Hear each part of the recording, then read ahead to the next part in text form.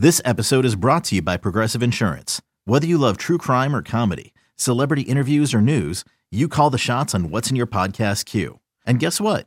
Now you can call them on your auto insurance too with the Name Your Price tool from Progressive. It works just the way it sounds. You tell Progressive how much you want to pay for car insurance, and they'll show you coverage options that fit your budget. Get your quote today at Progressive.com to join the over 28 million drivers who trust Progressive. Progressive Casualty Insurance Company and Affiliates. Price and coverage match limited by state law.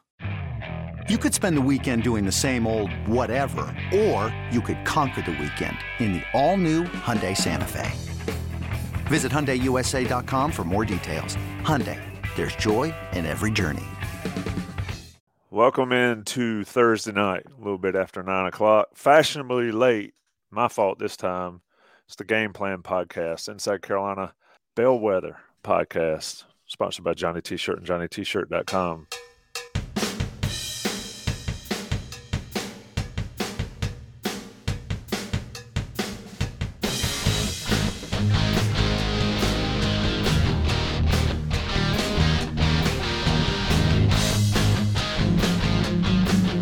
All right, boys, Thursday night, Game Plan Podcast. Greg Barnes, Jason Staples. I'm your host, Tommy Ashley. I mentioned Johnny T-Shirt and JohnnyT-Shirt.com.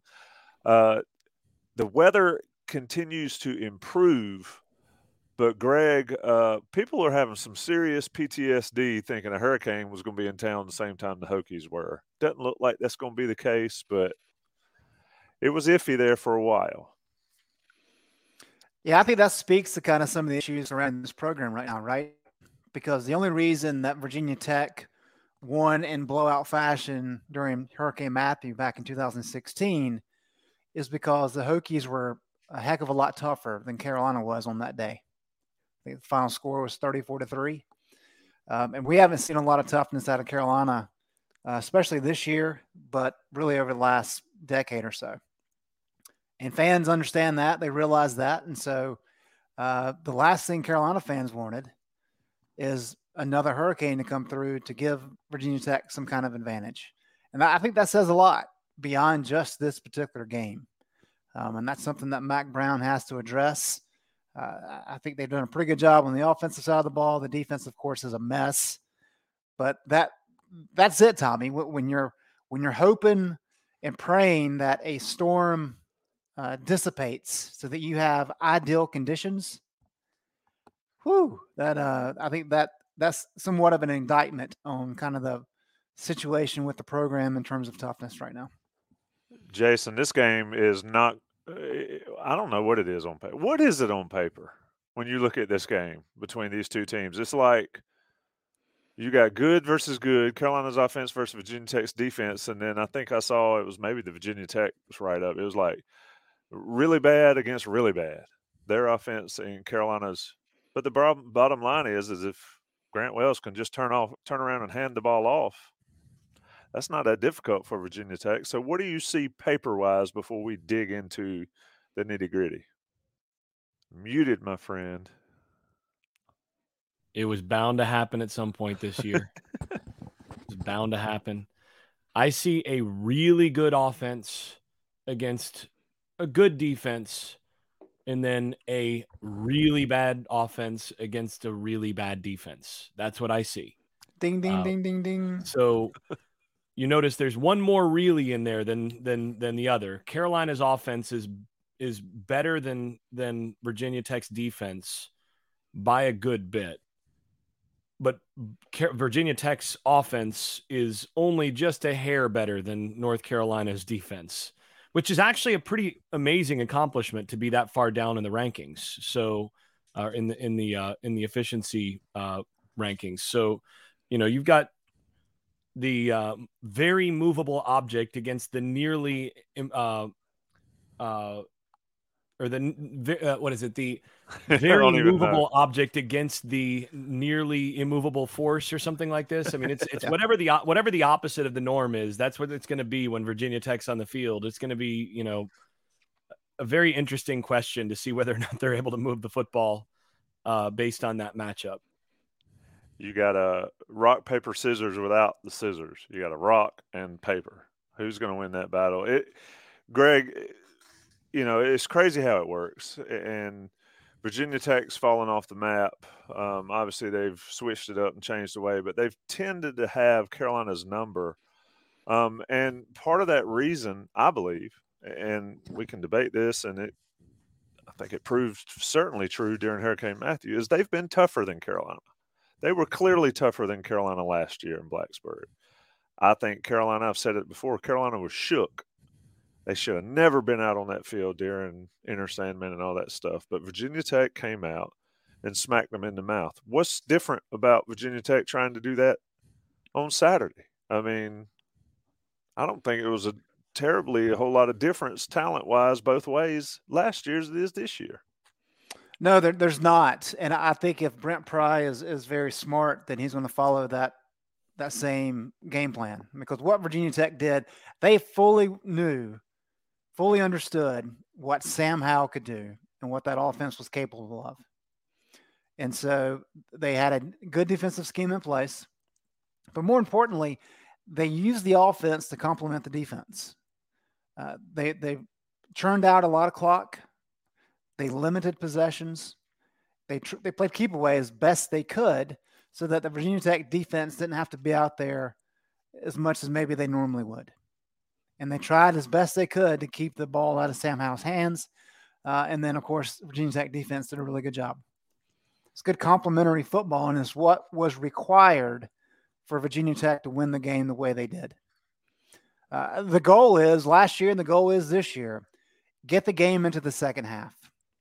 Because there's a mindset out there that North Carolina, when they're favored, if you get into the second half with them, you can shake them up a little bit, right? I mean, Georgia State did it.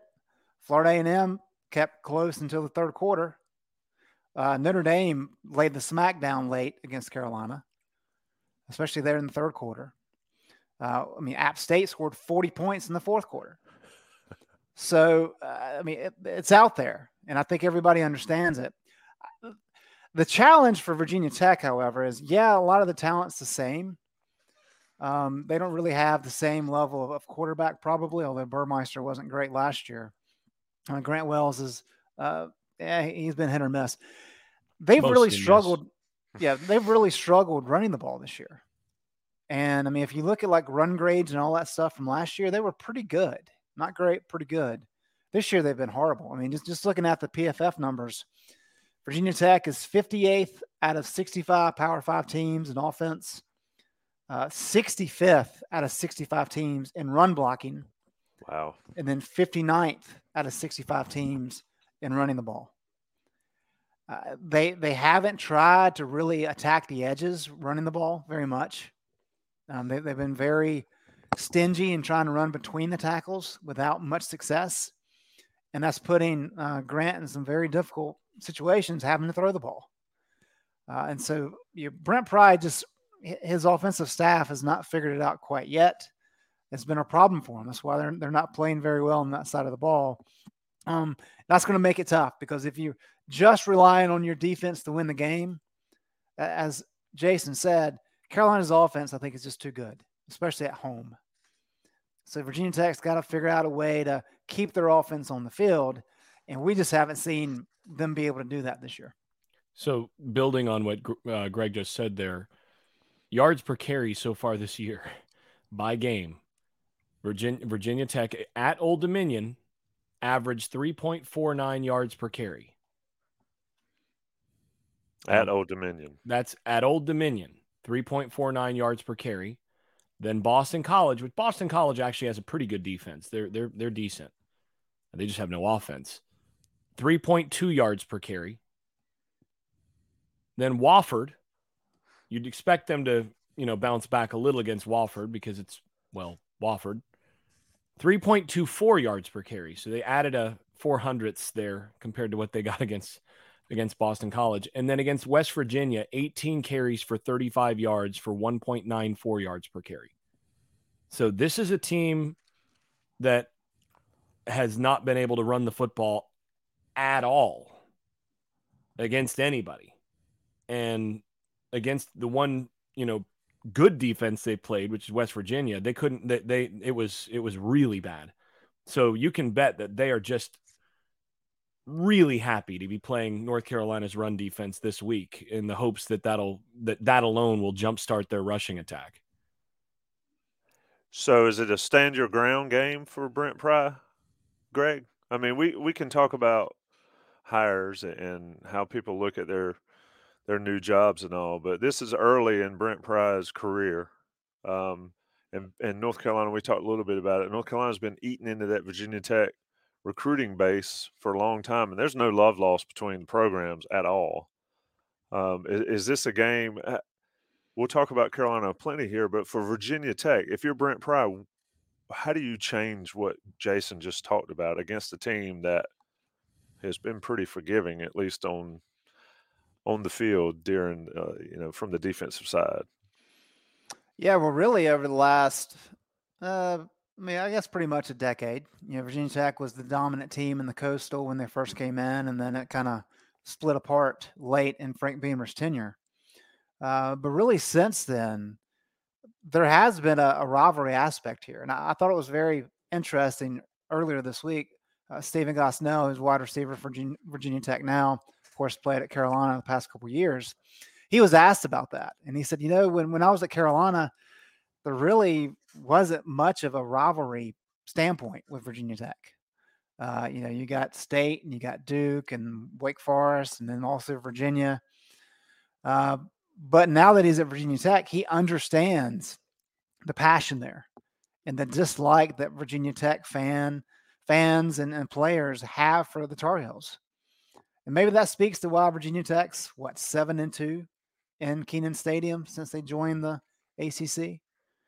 And I think we've seen that the last couple of years. Virginia Tech was 5-1 under the Enterprise predecessor. So because Pry was on the coaching staff a number of years ago, maybe some of that's filtered through, but I'm sure he's heard about it. So, and this is an opportunity, and the defense has been pretty solid. He's got to figure out a way to keep this game close, as I said earlier, into the second half. So they've got to be able to manufacture some points, maybe create some turnovers. I think that's about the only way they can do it. And for him, if you can win this game, that goes a long way. Virginia Tech fans did not like seeing their team lose to West Virginia the way that they did. The game was close until pretty much the start of the fourth quarter. And then West Virginia really was kind of pulled away late. And then, of course, you've got the ODU game to open the season. So there's some blemishes there already. But if Pry is able to come down to Chapel Hill and win the game, I think that'll go a long way in earning him some respect. And that really obviously would help his tenure. Only it would be 5 games in, so very early in his tenure. Jason, we talked about, I think on the day after earlier, we talked about this game, and you talked about how Carolina needed to get Virginia Tech down and continue to pound on them and not let them up.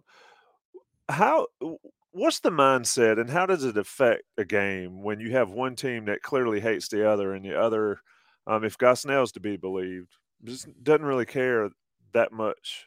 There's no real. It's the next game.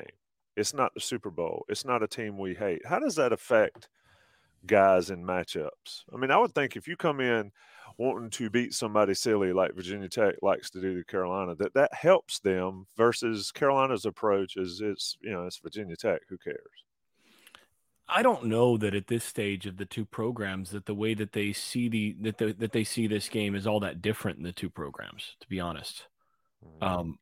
I think it's a game that, it's an interdivisional for one more year, an interdivisional rivalry. In a game between guys who, a lot of guys from Virginia and North Carolina on both rosters. So, some familiarity and not exactly a ton of affection on, of one side for the other. But I don't think that this is the same as, NC State for UNC players. And I don't think it is that for Virginia Tech either. So I think that aspect of things is a little more of a fan thing in this matchup than it is otherwise. That's just my impression. I might be wrong there, but I think you have to get into the mindset as much as possible of next game up and, kick the opponent down as much as you can. Now, coaches, I think Carolina's coaches, it's a little bit different, because for Carolina's coaches, you look at Virginia Tech as a regional recruiting rival, and you definitely want to kick them while they're down at every opportunity you get. So, for that, they're not a whole lot different from, say, NC State or, Wake Forest or whomever, a little less Wake Forest, but they're more comparable to NC State on your schedule in terms of a team that you really need to beat to really make sure that you're recruiting at the level that you want to. Let's talk a little bit about how Carolina gets better this week, Greg. We talk about levels of competition all the time. Clearly, Notre Dame's much higher level of competition against Virginia Tech. But how does Carolina improve? How does Carolina bounce back? It didn't seem like Gene Chizik was too terribly worried. Now, Mac's been feisty and fired up all week. But is it possible for it just to click for the defense? I thought maybe it would after the Georgia State meltdown where they had to come to Jesus meeting on the sidelines. I thought there would be some sort of clicking. Now, Notre Dame's big men had a way of mashing that. Can it click against Virginia Tech? And if it doesn't click against Virginia Tech, will it ever click this season? There's always hope. And look, Gene Chizik has been head coach. He won a national championship at Auburn. He understands how to talk to media, even though it may not be how fans want to hear it. But he understands the PC game. And also think that that's how Gene is in terms of being very methodical. And he always talks about you kind of stack your defenses. You stack what you're teaching the guys. If one member is not up to speed, you slow everything down. That's just his coaching style. And so I think that the intent is you're not looking for massive changes, even though fans probably want that. You're trying to get incrementally better every time you step out on the field. So every snap, every position drill, every team drill, and then you do it the next day. And the hope is that if you get better incrementally throughout the course of weeks, throughout the course of months, at some point, you're going to have a breakthrough. Now, is that going to be Saturday? Maybe. And part of this too, I'm very fascinated to see what happens with Notre Dame in the next couple weeks. Why? Because their offense stunk the first 3 weeks of the season. And it helped that they got to play North Carolina, right? But beyond just playing a bad defense, they gained confidence. And by the end of that game, they were attacking like a very good offense would, even though they hadn't been that to this point. So does that carry over? Because they had not had much reason to be confident in 3 games prior. But all of a sudden, things are working for you, even though it's against a bad defense. Does that carry over? Can you use that confidence to really take that next step? So this is the same situation for North Carolina. Virginia Tech is not a good offense. So even though you're playing against a lesser opponent on that side of the ball, if you have success and if you have team success and you're able to cheer your teammates instead of yelling at them and barking at them, what does that do? Does that move the line a little bit closer to where you want it to be? And do you get a snowball effect? Clearly, that's what Gene Chizik's wanting. But if you're just going into this game expecting dramatic improvement, I think that's too much to ask. Can it push the ball closer to the goal line? Sure. And that's what you're hoping for. And you want things to start kind of building so that as you get into the ACC play, you have something to hang your hat on. But I will say this. Gene talked about it. We've talked about it. You got to, and I think Schottmer said it best, you got to be good at something. And I think if anything, you can do that Saturday. If you got to sell out to stop the run, do it. But be good at least one thing. And if you can do that, then at least you can start to form an identity. Jason, you've watched this team for many years, but for 4 games this year. What can they be good at on defense? It's only I'm just lobbing softballs, man.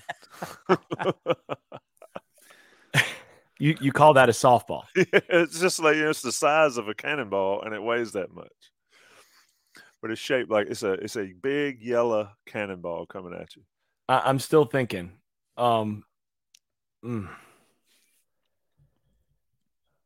Well, I mean, I think here's the thing. You still have two corners that should be pretty good. And you've got really in your back seven, you've got players that should be able to cover. You know, I think this team can be, and I actually think there was some improvement overall in terms of pass coverage from the back end last week. I thought there was a little bit of improvement, especially at the corner position. They played better than they had the prior weeks. Now, Notre Dame also doesn't really scare you at wide receiver, so I wonder how much that's a factor. But, you know, I think they should be okay. This team should be decent against the pass just because of the people they've got in the back end. I would have said, if you'd asked me at the beginning of the year what they should be good at in terms of personnel, in terms of what they've got on the roster, they should be good at stopping the run. This is a team that's built to stop the run. They've recruited to stop the run. And through 4 games, I've seen no evidence that they're going to get there. Because to stop the run, you have to be, it requires a few things to stop the run. You have to have the bodies to do it. You have to have the talent, you have to have the size, you have to have the quickness. I think they've got that. I was going to say they've got that in spades. Yeah, they've got that. I mean, they've got 8, 9 guys on the defensive line that could play at pretty much anywhere in the conference that would be in the 2 deep anywhere else in the conference. They got that. Then you also have to be gap sound. You have to know where your gap is, and you have to be there consistently at the right time. So just doing your assignment, doing your job with good eyes. Don't try to peek into the backfield or do stuff that's not your job. Just be gap sound. That's number 2. They've done that rather poorly, and Notre Dame exposed it bad. Notre Dame saw some stuff on film that I'd seen earlier in the year, and they specifically went out of their way to take advantage of some of those things and really expose it. So gap control has been a bit of an issue in terms of gap discipline. And then the third thing is you have to play with great leverage and technique. And you have to do that with some consistency. You have to be, doesn't matter if you've got the bodies, if those bodies stand straight up and don't play with good leverage and technique, and then you can just move them. So it doesn't really matter at that point. And they've absolutely sucked at that. They've been absolutely terrible at that most of the year. So, they've had, a few good plays here and there, but it's been, what you want is you want a few bad plays sprinkled in here and there. And they've had a few good plays sprinkled in here and there. That needs to flip. So talent-wise, they should absolutely be good stopping the run. But again, that requires 2 major things that they've not shown so far this year. And I'm not confident that they're going to do it. You said sucked. And I don't know if I've ever heard you say I don't know that I have either. Tommy. Even remotely a bad word. And that's why I was just kind of sitting here. I didn't want to have my mouth wide open. Yeah. I don't disagree. When the situation warrants it. And what we have seen from the Carolina defense on this one, that's the right word. I'm going to use the right word for the right situation, dang it. And that's what they did. That's what they've been doing. And I want to see that change. But, yeah, I'm going to use the right word for the right situation. I want to get Greg in on this too, but let me ask you the other $64,000 question. Is what you described as the problems, which are plain as day on your video breakdowns, and if folks haven't watched your most recent one, go check it out. Go check them all out. Is that a light bulb thing? I understand where you're going with it, but for the players, is it a light bulb thing where it could just flip on and all of a sudden the technique and the leverage and the pad level and all that stuff they just magically start doing it? Or is that an off season? We'll be here, like Max said, we'll evaluate after 12 games. Is that something they could change week to week? Jason, not Greg yet. You're still on the hot seat. Yeah, I'm still thinking about that. So I think with gap discipline, I think that is something that can click. Like you do it right enough times and all of a sudden it starts to work and you start to trust it and you go, oh, that's, you start to see. So some of that can happen. When you start to trust your keys, because a lot of gap discipline, especially at linebacker, where Carolina's been bad in gap discipline for 4 years at linebacker. The thing there is if you just start trusting your keys and start hitting you start triggering on time and you start to get the rhythm of that, then yeah, that can be a light bulb thing. That can turn on. I think with the technique thing, particularly on the defensive line, that's hard because it's not so much a technique. It's not so much a light bulb thing as it is an iterative process to where, I mean, every one of these guys knows what they're supposed to do. I mean, Cross is not an idiot. He knows like what good pad level is supposed to look like. He knows, that these guys are supposed to have, a strong first step and a good, solid, powerful second step, all that. He knows that stuff. But actually getting guys to do it and commit to that play in, play out is the hard part. And, I've seen it. I've seen different guys do it enough times to know like, okay, that guy can do this. It happened. I've seen it. I seen it. So I know that can happen, but it really is about repping it so many times correctly that you get into the habit of doing it right so that you just, when the lights go on and the speed turns up, you just instinctively do it right. So there might be a little bit of a clicking aspect to that, but I think it really is just more you get to where you do it over and over again and you just start doing it correctly more often over time. And so I don't think that's so much of a light bulb moment. That's just you've got to improve week in, week out and get a little better every day at making sure you're doing it right. So yeah. If you're in game and you're thinking about, oh, I got to do this, it's too late. Somebody asked me today, how do you know how to do that? I was like, what are you talking about? I was like, that was pretty cool. How'd you do that? I was like, I didn't even think about it. I just did it. Greg, get in here. I got a couple stats for you here, Tommy. In 1996, which is the one of the best North Carolina defenses that's ever taken the field, actually found a database that goes back a long ways. And I think it was the 1980 defense and then maybe 77 that in terms of efficiency and metrics ranked better than 96. That's a conversation for another day, but I found it interesting. That 96 team was nice. So in 96, they played 11 games. They gave up 813 rushing yards. The current Tar Heels have given up 810 against 3 FBS opponents. Different era, I understand, but geez, that's rough. And I think kind of the comparison to make here is Gene Chizik's teams when he was here back in 15-16, they weren't any good at stopping the run either. But part of that was by design because he wanted to make sure to eliminate all the catastrophic plays. He was willing to give up underneath. We've talked about this. So if you look at 2015, Carolina allowed 247 rushing yards per game. Granted, Baylor accounts for like 1,200 of those. A year later, though, 2016, Carolina allowed 227. So that's a lot of yardage. Carolina's at 216.5 right now. None of those are good. Here's the difference. Right now, North Carolina and quarterback rating allowed ranks 127th nationally, 172.1, which is astronomical. In 2015, when Gene Chizik poured his magic, Carolina ranked 12th nationally, QB rating allowed of 109.8. So that's 63 points different. What did you say? What did you say the passer rating is that they're giving up right now? 172. 172.1.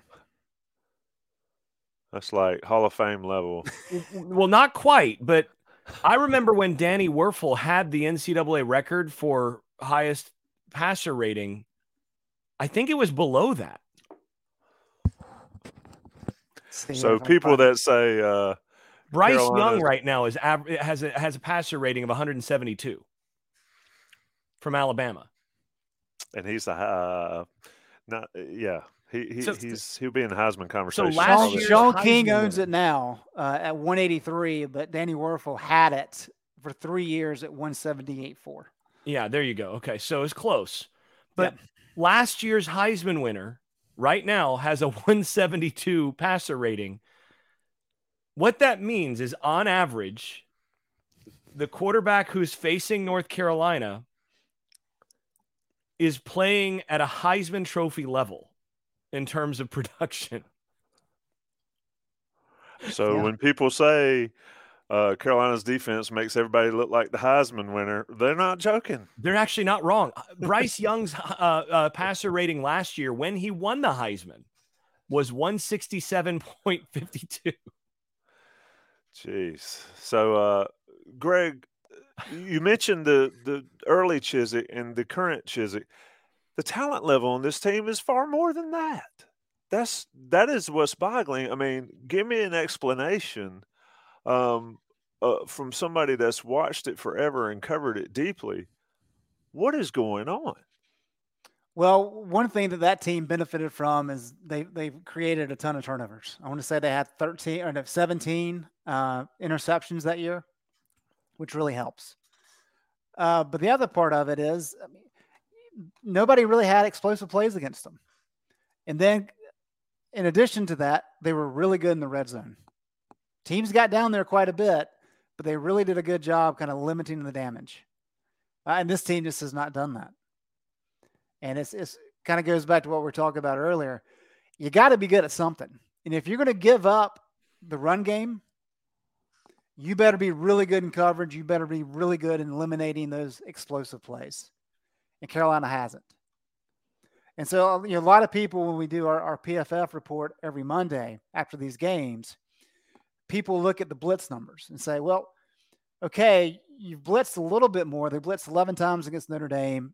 You're pretty much double than what they've done the first 3 weeks of the season. Well, that's 11 times on dropbacks, right? Dropbacks, correct. Yeah, because I counted. I had more than 11 blitzes overall when you count blitzes against the called runs. Sure.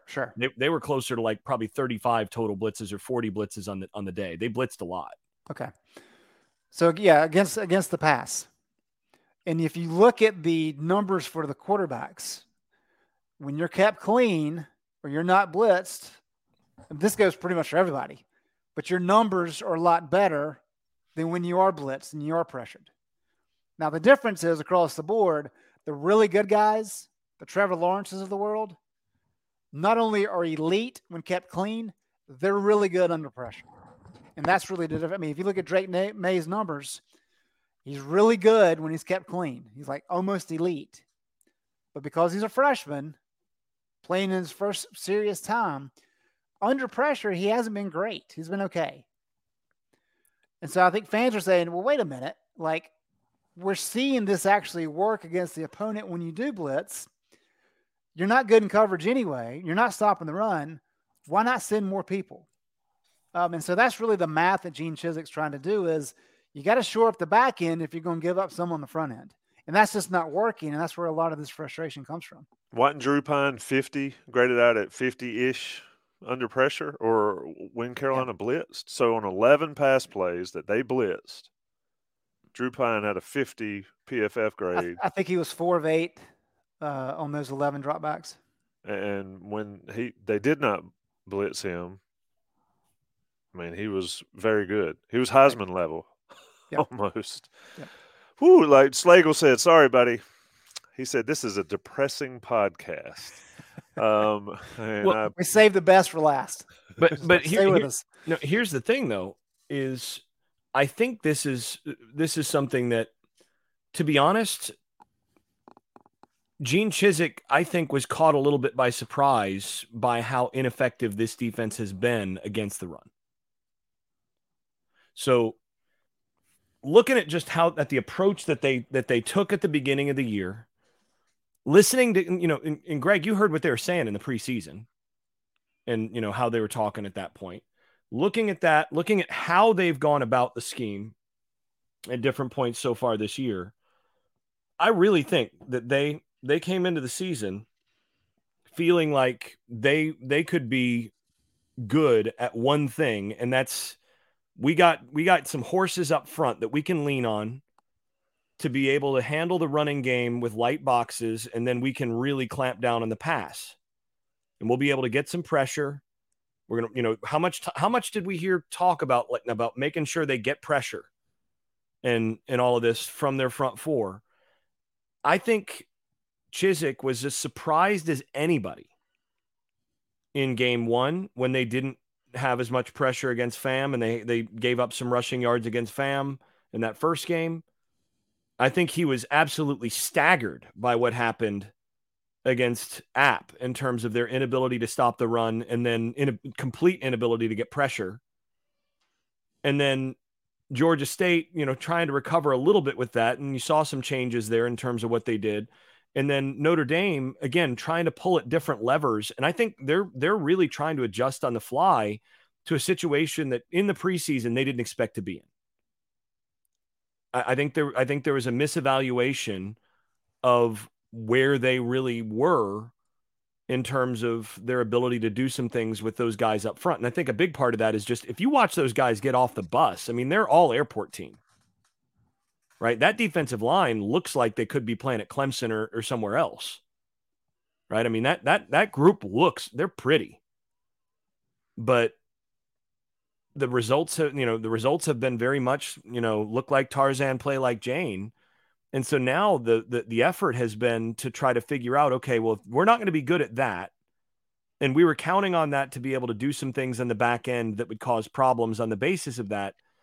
Now they're having to shift to compensate there while still not being that great on the back end. And so then you're really not good at anything. And they're just having to try to figure out how to make those adjustments. It's hard to do in season. I can tell you that. So I think that's a big part of this. And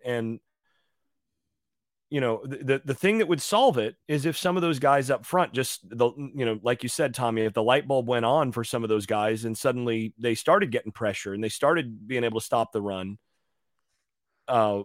But again, I think you're going to have to see more commitment to doing things correctly and doing them, with consistency from that group in order for it to work. Otherwise, you're going to have to do a lot of those things. The other problem, though, is when they did blitz against Notre Dame, Drew Pine wasn't as good against the blitz, but there were a number of times where they got gashed in the running game because they blitzed and then, one or two guys were out of a gap as they were blitzing. I mean, this guy's supposed to be fitting in this spot because of this blitz that's coming here. And instead you got two guys fitting into the same gap and nobody into this gap. And all of a sudden you've got a 14-yard run.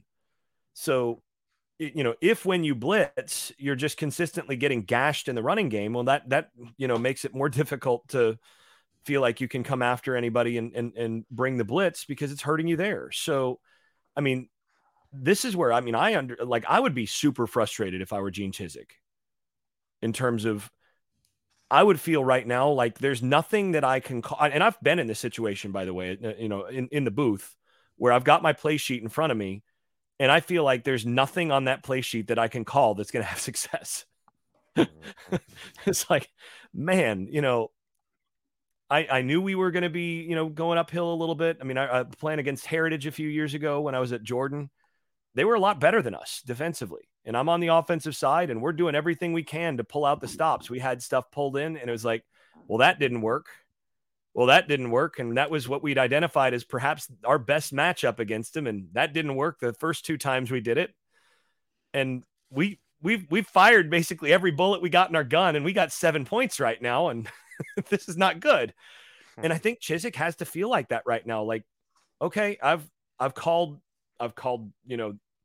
base coverage here and we get gashed. So I bring the blitz from here and two guys in the wrong gap. And then I call, this field pressure and they, gash it for this. And then, I call cover 7 and the safety lets a guy behind him and, for a touchdown.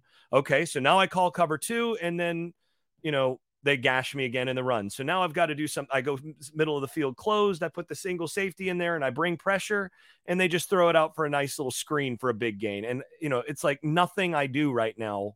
None of the levers that I'm pulling as a defensive play caller are working, because you have to have enough execution from those different spots for it to work. And it's just, everything is just off a beat, and they've got to find a way to get it coordinated. Greg, you got one more stat, and then we're going to move on to the positivity part. Right. Let me get this out of my system, then we can move on. I'll go through the schedule real quick. North Carolina allowed Florida A&M to score 24 points. In A&M's other games against teams not named Carolina, they've scored 21.3. Appalachian State scored 61 against Carolina. In games against teams not named Carolina, they're averaging 25.9. Oh, my goodness. Notre Dame scored 45 against Carolina, 18.3 points per game in their other games. And then Georgia State, 28 against Carolina, 26.3 in the other games against teams not called Carolina. So what's that average delta? Large. I can't count that high, I don't think, Jason. But here's the other stat that I was going to throw out, Tommy. We talk about you trying to get this defense to be top 100. Georgia Southern last year averaged 31.4 points per game allowed, and they ranked number 100 in the country. Carolina would have to reduce their points allowed to 27.4 over the last 8 games to rank number 100 in the country, according to last year's stats. So they could get really good really fast and still not wind up as a top 100 defense. So that's not to dump on Carolina's defense. We know it's been a tough road the first month, but that really kind of explains the hole that they have dug and how much work has to be done to give them a legitimate chance in ACC play. It's kind of like my GPA freshman year at Carolina. It was just no hope after that. It was just like I spent the next 3 years treading water and trying to get above the sea level. Med school was out of the question for you. Yeah, really. First semester, right? Look, my favorite the first exams of the first semester. I go in, I place into French 3 because we have to take the placement test or whatever at orientation. I didn't understand a word they were saying during the test. I just guessed on everything. Placed into French 3. I go in there and we take the first test. The teacher comes in there and she says, last words I'm going to speak, je m'appelle, whatever. And I was like, this is not going to be good. We take an exam, and it's the only time a teacher's ever called me to her room. She said, you need to drop this class now. That was how my GPA was that freshman year. Sorry, Mom and Dad. It was a fun time though. But yeah, so Carolina can be really good over the next 8 games, and still, to Mac's point, they're going to be one of the worst defenses in the country. That being said, I think at some point it's got to break. I mean, it can't stay that way, and maybe Virginia Tech's the get right game. Let's talk about Johnny T-shirt. It's already 9:45. One thing time does when I talk to Greg and Jason is it flies. 9:45 on the East Coast. Johnny T-shirt, JohnnyT-shirt.com, sponsors of the podcast. One of Jason's favorite portions of the show. They look after you if you're an Inside Carolina premium subscriber. 10% off your order. Get anything you want. Anything you want at Johnny T-shirt that's Carolina related. They got some great old school stuff. Buck Sanders and Mrs. Buck rocked it at the tailgate last week. Maybe they'll rock it this week. Check them out. Support them. They're locally owned and operated on Franklin Street and online. I've always talked about that. If you want to be a vegetable and stay in your house, they'll bring it right to the front door to you.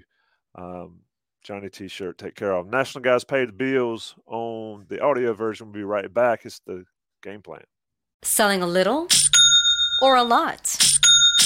Shopify helps you do your thing, however you cha-ching. Shopify is the global commerce platform that helps you sell at every stage of your business. From the launch your online shop stage, to the first real-life store stage, all the way to the did we just hit 1 million orders stage. Shopify's here to help you grow. Whether you're selling scented soap or offering outdoor outfits, Shopify helps you sell everywhere. From their all-in-one e-commerce platform to their in-person POS system, wherever and whatever you're selling, Shopify's got you covered. Shopify helps you turn browsers into buyers with the internet's best converting checkout. 15% better on average compared to other leading commerce platforms. And sell more with less effort thanks to Shopify Magic, your AI-powered all-star. Shopify powers 10% of all e-commerce in the US. And Shopify is the global force behind Allbirds, Rothy's, and Brooklinen, and millions of other entrepreneurs of every size across 175 countries. Plus, Shopify's award-winning 24/7 help is there to support your success every step of the way. Because businesses that grow, grow with Shopify. Sign up for a $1 per month trial period at shopify.com/Odyssey Podcast, all lowercase. Go to shopify.com/Odyssey Podcast now to grow your business, no matter what stage you're in. Shopify.com/Odyssey Podcast. Introducing the Two-Way V4, where groundbreaking fuel cell technology meets fresh foam cushioning for the ultimate performance. With Fuel Cell, each step feels explosive, delivering unparalleled energy return. Paired with fresh foam, experience maximum comfort throughout the game. Its lightweight textile upper offers support and breathability without sacrificing agility. Whether you're hitting the clutch shot or locking down the opposition, the Two-Way V4 gives you the tools to play at a high level. Learn more and purchase the Two-Way for yourself at newbalance.com. All right, boys, we're going to talk some positive stuff here because, quite frankly, y'all are depressing me, Greg. Somebody say, Greg, you got any positive stats? You got any positive stats in that book there? I do, actually. Let me start with this, which is not a stat, but this is just information. Virginia Tech's best quarterback, Dorian Strong, has been battling a hand injury since the West Virginia game. He is going to be a game-time decision. That's really big news. That's even bigger news when you consider that Jalen Stroman, who is a safety, guy they really like, who's slid down and played nickel a lot for him this year. He was ejected for targeting in the second half. So he's not going to be available in the first half. So there is a chance that two of Virginia Tech's key secondary guys will not be available in the first half. And the reason why that is important is one of the reasons Carolina had a chance, or at least made the score look respectable against Notre Dame, is Dre May was able to hit on some shot plays down the field on some verticals. And we talk about PFF grades on deep passing plays, which is 20-plus yards.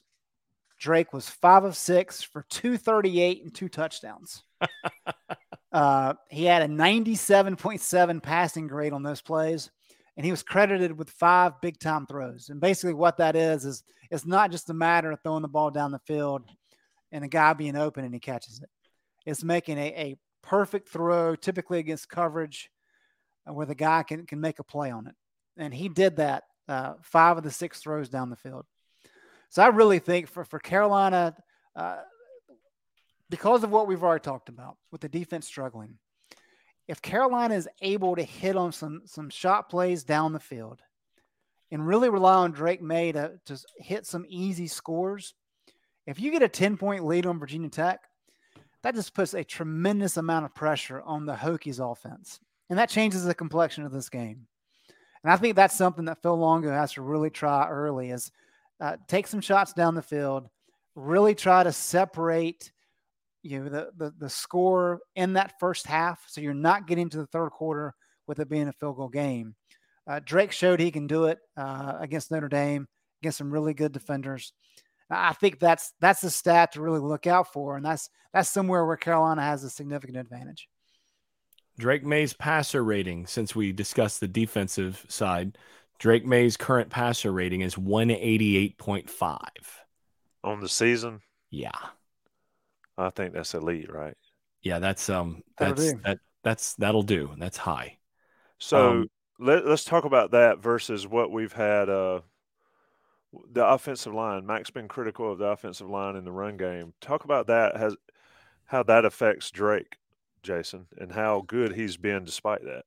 Yeah, I mean, I think the running game is a bit of a complicated mix because I don't think it's all offensive line right now. I think they really, really have missed. I mean, this would be a different looking offense if British Brooks were healthy. Really? Yeah, I think it would be very different. When I'm going back and I'm looking at the offense, as I'm going through doing some review, I'm seeing a lot of opportunities that the backs are missing. So, it's not that the offensive line has been bad. They've not been good, but they've been in many cases good enough. They've been pretty average, I think, just in general. The Carolina offensive line has been average to, maybe in certain cases just a little below average or a little bit, above average. They've been pretty much in the average range. But you're looking at some of the freshman backs, some of these young backs, they're missing the timing. So, the running game, so much of it is about the running back hitting the right spot at the right time with the right amount of force. And that takes some rhythm, that takes good vision, that takes making sure your feet are aligned with your eyes and all of that. And there have been a number of cases where you go back and you look at it. And actually the two, I know Ben Sherman posted a couple of videos that had been posted on Twitter of goal line with Notre Dame getting big stops on the goal line. And you could see there was clinic tape from Notre Dame's defensive line, basically tossing around the right side of Carolina's offensive line. And yet, if you look at it on the first one, if Omarion Hampton hits the, recognizes where the seam is and hits it correctly, that's not quite walking in, but he gets in pretty easily. And instead he, kind of cuts straight to where the guy's filling and tries to just run over a veteran college defender. And in high school, Hampton trucks that guy and goes into the end zone. And I think you could actually, if you watch that closely, you can actually see Hampton's look of surprise through his helmet that he did not run that guy over. And there's been a few of those cases so far this year where you can see like, oh man, son, slow down just a little bit here and recognize that that's your read and hit that seam and you're going to be fine. And I think that's a little bit of why Mac talked about, or was it, I think it was Longo that might've talked about, or maybe they both did, talked about maybe shortening the running back room rotation a little bit, trying to figure out who the guys are going to be. I think there's some frustration right now in the coaching staff that they're leaving yards on the field at the running back position. It's not just offensive line. The offensive line could be better. They could be getting a little more displacement. They could be better in the running game, but they're not getting a whole lot of favors from those younger backs. And I think there's frustration from the coaching staff that none of those backs has really stepped forward to separate so that he can be the guy and be productive. To make your job as a running back is to make your offensive line right. And there have been a number of times this year where the running backs have just been, there's something there, and the running backs have just been missing the opportunity to make their offensive line right, and they've been making them wrong.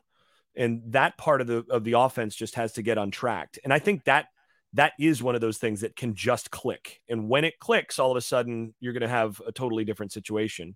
But that's where I think British Brooks has really missed, because that was something he was good at. He'd gotten a lot better at over his career, and I think he would be making this offensive line look a lot better. That's similar to what happened in the Orange Bowl. There were several opportunities for British Brooks and I guess Henderson and them to make the offensive line look really good, and they just missed a spot. And Carolina fans were so used to Carter and Javonte doing it. So I certainly see your point, Greg. Somebody asked, does Carolina's offensive playbook have a pitch play in it? Yes. We haven't seen that much, though. We have not seen a ton of that. And I'll ask a better question. In your opinion, Greg, if they narrow it down to two, Who are those two from North Carolina? And I don't like the hot hand deal because running back is a lathered up position, especially for a guy like Hampton. He's better in the second half. But how does Mack, how does Longo, how does Larry Porter, how do they narrow this position down, you think? It's a good question. And, I mean, it's a couple things go into it, right? I mean, you've got to look at guys that are solid all around in terms of being able to pass block and those kind of things. Also, as Jason says, you got to be able to have guys that kind of know what to do. They have a feel for the game because they've played. Hampton, no doubt, will get there. He's not there yet. And so you almost kind of have to rely on maybe the veteran guys, whether that's DJ Jones and Caleb Hood or, I thought Elijah Green has looked okay when the little bit that he's played, but he hasn't played much. I like the idea of going kind of limiting things down to two backs just to let them get into a rhythm. Because if you're going to rely on Hampton and Pettaway, which I think you should, I mean, I think those are the two most talented kids. But in order for them to kind of get to where they need to get, they just need reps. And so are you willing to sacrifice in the short term for guys that'll help you out maybe at the end of the year? Or do you go with kind of more of the known quantities at this point in time who maybe aren't the most talented? And I think that's really the challenge right now for Larry Porter. Is trying to figure out exactly because, I mean, who out of this bunch has jumped off the page as significantly better? They don't play enough. That's the thing. I don't know. They've all been pretty average. And again, what you just said is right, Tommy. You haven't seen enough of any of them. Right. Mm-hmm. We've seen glimpses. And I think that's a lot of it, because if you look at kind of some of the numbers here, I mean, the average per yard is pretty solid. But then you look at all these explosive plays that they've had. Caleb Hood had a 71-yarder. Hampton had the 58-yarder. I'm not sure who had the 46-yarder. But a lot of those obviously is what you want. That's good. But then when you kind of average down most of the other run plays, that average shrinks dramatically. And so as we talked about, you're not going to eliminate the good plays or the bad plays to make a point. But when you're not getting a steady, solid running game, except for those explosive plays, that's where you can get tripped up. And that's where you get behind the chains. And that's where maybe some of these drives that end in kicks could be extended. And that's just a consistency thing. So, it's a challenge. You got to figure out, okay, which way do we want to go? And then you just have to decide on it and go with it. And I think right now they're trying to hope somebody pops out, and nobody's done that quite yet. And somebody, Slagle again, mentioned, people talking about Caleb Hood. Caleb Hood's got to be available every time, and he has injury issues. And, yep. I think that factors into it. I think DJ Jones is probably the best all around at the very moment right now. Of course, my favor is Hampton getting one of those spots, but I don't know if he's the guy. Who knows? Let's talk about what's going to happen Saturday. Last weather thing I looked at, it looks like it's going to be decent weather, so we'll get that out of the way right now. Jason, I'll let you start. Is this a get-right game for Carolina's defense versus Virginia Tech's offense, and how will that side of the ball go down? So I think it is. I said before the season that I was not sure that Virginia Tech had a Power 5 level quarterback on their roster. I'm still not convinced that they have a Power 5 level quarterback on their roster. And I don't think they've got I don't think they have any receivers that scare you either. So, I mean, this is one of those things where if you look at Virginia Tech, they really are kind of the counterpart offensively to Carolina's defense, because you find yourself asking, what do they do well? What does Virginia Tech do well offensively?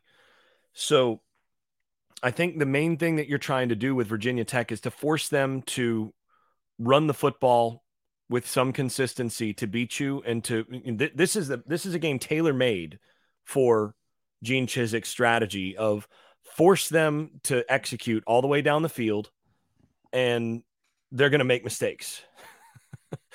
I think that's what you've got here. They're not great on the offensive line. They don't have explosiveness at running back. I'm not sure they have a Power 5 level quarterback. and they don't have receivers that scare you. I mean, their best receiver might be, in terms of down the field threat, might be Gosnell. So, I mean, I think this is a get right game. This could be a big game for confidence. I think if Virginia Tech goes out there and scores, 25, 28 points against this North Carolina team in this game, that's cause for even more concern. This should be a game where Carolina can get right by basically playing their style of defense and basically forcing Virginia Tech to be better than they've been. And the physical matchups favor Carolina up front.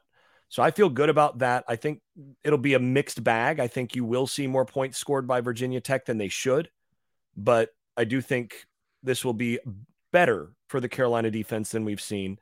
And as good as the Virginia Tech defense is in advanced metrics, I know in FEI they're 38th. That's pretty good. I mean, they were pretty good against a decent West Virginia team. They've been okay. I think Carolina is going to be able to do what they want offensively in the passing game against Virginia Tech. I think they'll still have some trouble running the football. I mean, they're pretty good on run defense. But I think ultimately Drake May, this is another game where Drake May is going to throw for 4 touchdowns and, probably, get them in position for a couple others. So I think this is a game that should be a get right game, a clear the system game after Notre Dame. You hope that maybe some of the things click for the defense and you can get some confidence doing what they're doing and that can pay off in others. But I think this is one of those games where I think Carolina should be about an 80% or 85% chance of winning this game. And I've got Carolina winning it. Let's go with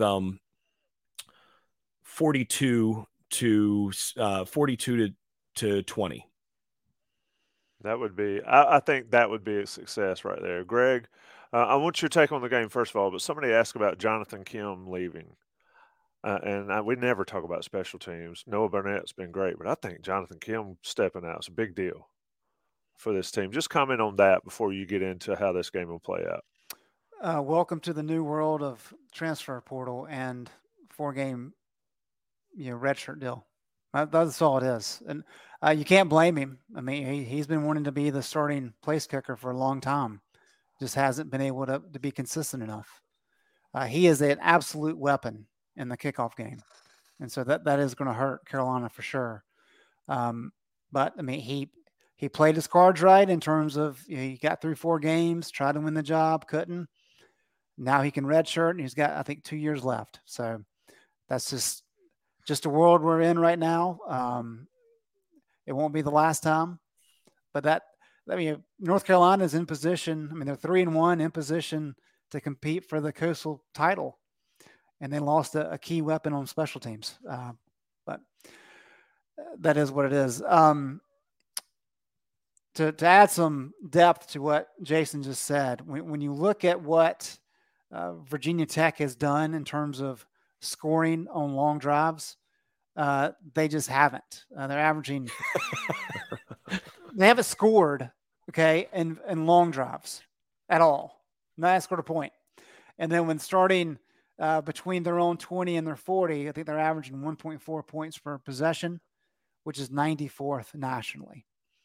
So Jason's exactly right. I mean, if Gene Chizik's scheme in terms of making teams slowly work their way down the field, I mean, this is ideal. So I agree with everything Jason said there. I think Virginia Tech's defense is solid. I don't think they're great. I don't think they're good enough to really slow down what Drake May wants to do ultimately. And I think Virginia Tech's going to have a hard time scoring. I mean, I think they're going to have a hard time scoring against a high school team. And they're going to struggle against Carolina. So yeah, I said last week, if Notre Dame scores 31 points, that's going to be an issue. We're going to be talking about another bad defensive performance. Notre Dame scored 45. And they should have scored 52. Correct. With the fumble at the goal line. But I think this is just a game where Carolina should easily hold Virginia Tech to 17, 20 points, especially if the weather is a little bit wet, a little bit windy. That's just going to make it more difficult. I don't have it being as big of a point spread as Jason, but I've got Carolina winning this one 31-21. Somebody said, if Carolina loses this game, Tyler Godwin bringing the bad mojo. If Carolina loses this game, what happens next? I don't want to see it because we have done this. The defense is going to improve. They're going to get Not all of us thought that. Yeah, I agree with you. But here's the thing, Tommy, and I know you guys talked about it in the On the Beat podcast. Mack Brown mentioned needing to recruit better to be able to compete with teams like Notre Dame. That sets him up for some struggles the rest of the year because there's only one other team on this schedule that has recruited better than Carolina since Mack's been here. And that's Miami next week. I mean, if you look at what Virginia Tech has done recruiting the last 3 years against Carolina, Carolina's average class is ranked number 13. Virginia Tech's is number 52.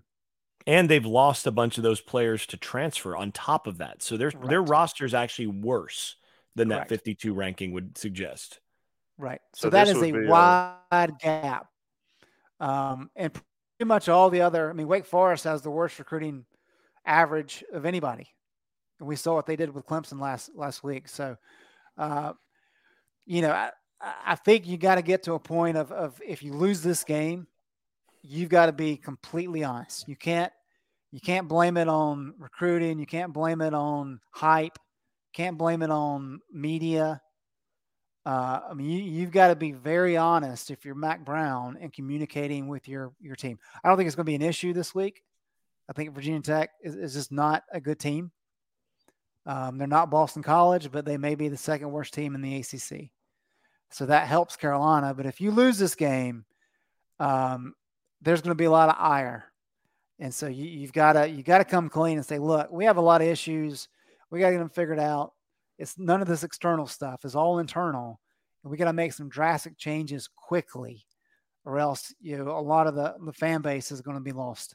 I'm going to jump in here for Tommy and just say, in my view, this is a must-win game. For the future. Yeah. And I said, I don't disagree. Yeah. I said a lot of all this talent, no excuses. No more excuses. You just got to put up more points. I think it'll cause some consternation if Virginia Tech scores, say, 31 points and Carolina wins 45-31. But the bottom line is you better have one more point than Virginia Tech. Keep winning. At 7 o'clock on Saturday afternoon in Kenan Stadium or Saturday evening. Answering real quick one question here I see in the chat. Does UNC have a top 5 wide receiver tight end core with Green back? That's an interesting question. I don't know that I'd put him top 5, but I think I'm comfortably in the top 10 area at this point with them. They're not Ohio State. They're not. I think you might put Wake Forest up there, but they're in the discussion. They're in the discussion for that kind of thing. Maybe they are in the top 5, by the end of the year there. But I think they're comfortably top 10. And I think Antoine Green's return is a game changer for this team and for Drake May. Huge. It was gigantic. And anyway, Carolina wins. I say 48-28. I think Virginia Tech might score more points than we think. Hope the weather's nice. Hope people get out to the Bowls lot, the tailgate, to the game. No excuses. Get in Kenan Stadium. Ian will be an afterthought.